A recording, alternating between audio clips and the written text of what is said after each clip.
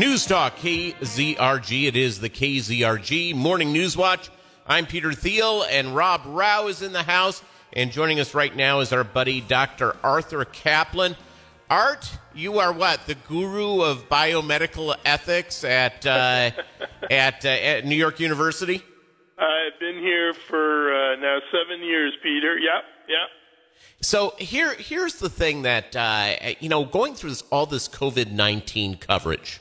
And by the way, if Art Caplan sounds like a familiar name, you've seen him on, I think you've been quoted by every news source and have been on every news channel at one point or another. At least 50 times. How many times have you been on 60 Minutes? Oh, gosh, probably 50? Yeah, I mean... 50 times? Yeah. So my question for Art Caplan, because he's a bioethical genius and he knows all that stuff, is that we have gone through this COVID-19 crisis, Art, and we've had a huge thing where every time they trot out, doesn't matter what channel you're watching, etc., we have been told by, quote-unquote, the experts about how this disease works a million times, and nobody ever seems to be right. Well, I don't think we still know how it works. I'll tell you some things we don't know.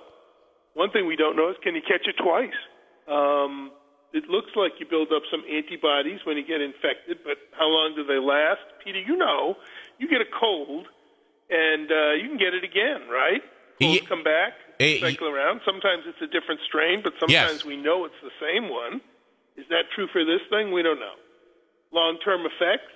Obviously, we don't know because I haven't been around that long, but would it do something, to you 10 years from now? Can it come back? AIDS does that, sadly. Hepatitis, it kind of lurks in your body, so there's a lot we don't know. It's Dr. Arthur Caplan on News Talk KZRG. I looked through, and we were told this is going back like 6 weeks ago, which seems like forever.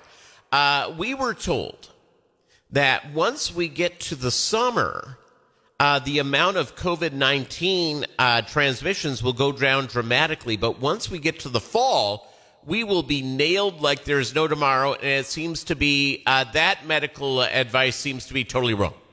Yeah, I don't think the temperature in the summer had anything to do with it. The first outbreaks way back, Italy, Iran, they're warm and hot, and they were warm and hot back in March when they had these big outbreaks in those places. I've never been persuaded that has much to do with anything. People hoped maybe if you went outside more and you weren't sort of, you had natural social distancing. Yes. That might help. But, when we go outside to bars, we go outside and hang around close to one another at the lake or whatever, and we're not getting the social distancing. That might have helped a little bit. Look, here's what I'm worried about in the winter, not so much the fall.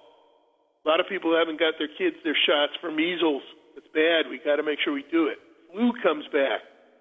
When we first got this COVID thing, it was the end of the flu season. It's going to be the beginning. I think we're in for trouble, but it's because it's like a triple whammy. We can see flu, measles, and COVID hanging around.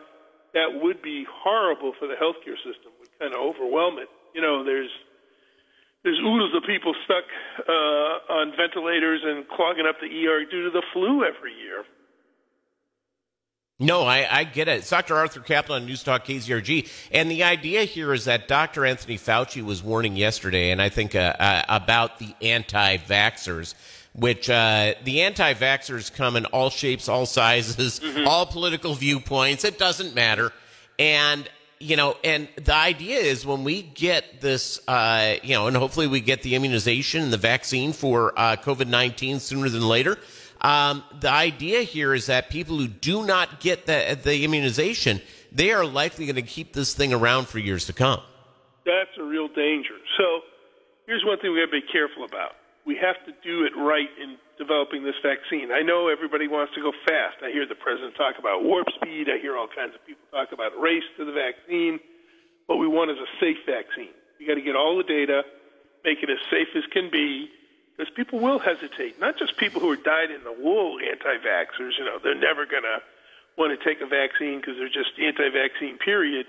People who are hesitant or nervous, I think we got to reassure them and say, look, we got all the testing done, we got all the evidence collected, and then I think we'll be okay. If a tiny number of people don't take the vaccine, so be it. But if you get a third of people, which some polls say is what it is now, that are nervous because they hear this thing's being rushed, that's not a good thing. Hey, by the way, people ask me, well, will they ever mandate a vaccine, force somebody to get it? The government isn't going to do that, but I'll tell you who will. Your boss might. Or somebody might say, if you're going to go to a sporting event, you got to show vaccination proof. Or if you're going to come in this restaurant. In other words, I think we're going to see mandates from businesses and private enterprise saying you can't come here unless you show me you're vaccinated. Yeah, I think one of the big concerns, Art Kaplan, is that businesses feel, and mainly because of our society's willingness to sue over almost anything, that all of a sudden, if it gets traced to their business, they could be a victim of a lawsuit that could put them out of business. That's right. Well, you see people saying, you can come back to college. I've seen some of this, but you have to sign a waiver, right? Don't hold me responsible. Some of the sports teams are doing that. By the way, I don't think those waivers would ever hold up. But be that as it may, that's where people are going to start to say, you want to send your kids to this daycare center, this camp, put them on the playground, you got to show me that they got vaccinated. Otherwise, you can't come here because they don't want the liability. No, of course not.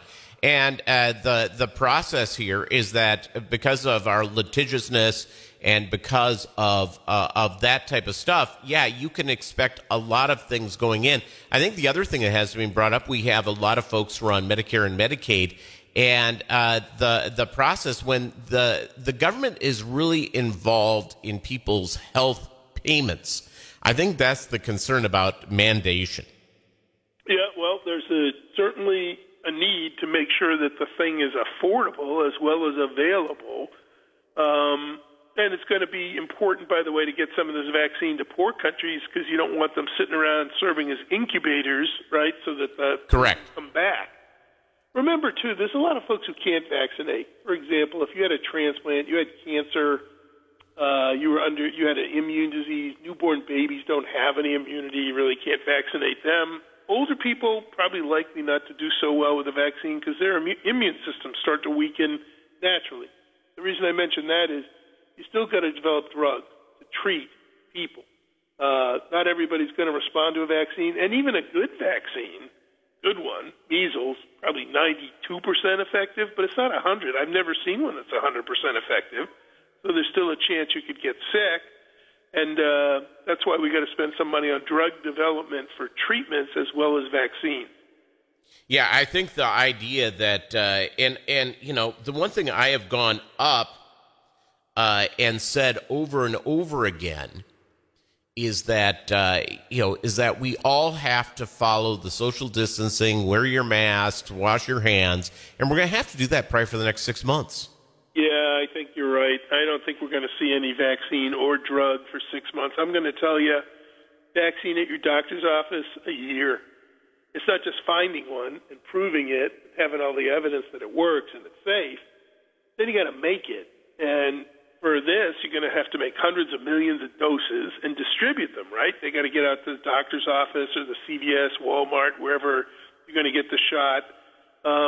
That's not going to happen in 6 months. It's just not. I know people kind of hold their hands a little bit and say, yeah, it'll be a year. I've even heard Fauci say by January, I don't see it. I really don't. I think it's a year to a vaccine. Yeah, I think that we are I think that we're going to be in a place, this is going to be a long form. And believe me, and I think people have become so stir crazy. Because, and for, me too, yeah. Yeah, and trust me. Trust me, I'm just, I'm at the point where I want to get out, I want to be with people, I want to do things, and you can't do it. And you can't do it the way that you would want to do it. And again, I wish normalcy was here tomorrow. I just don't think it is. I spent some of my time in New York City, down in the city. Yes. I haven't been down there in months, literally. I'm up in rural Connecticut where we live. But you go to a place like New York or Philly or St. Louis or something, there's no concerts, there's no orchestra, there's no sports, there's no movies. All the good stuff is gone. And, the traffic, rats, I don't know, whatever the bad stuff is left behind. That really is changing the way it's going to be when we get out of this. Yeah, and again, I think that is just. I think it's actually really a good time for all of us to reassess a number of things with our lifestyle and stuff like that. And I think that's an important deal. Dr. Arthur Caplan, thank you very much for being on this morning. Hey, so glad to have a chance to be with you. All right, we'll have you on again. Thank you very much. News Talk KZRG.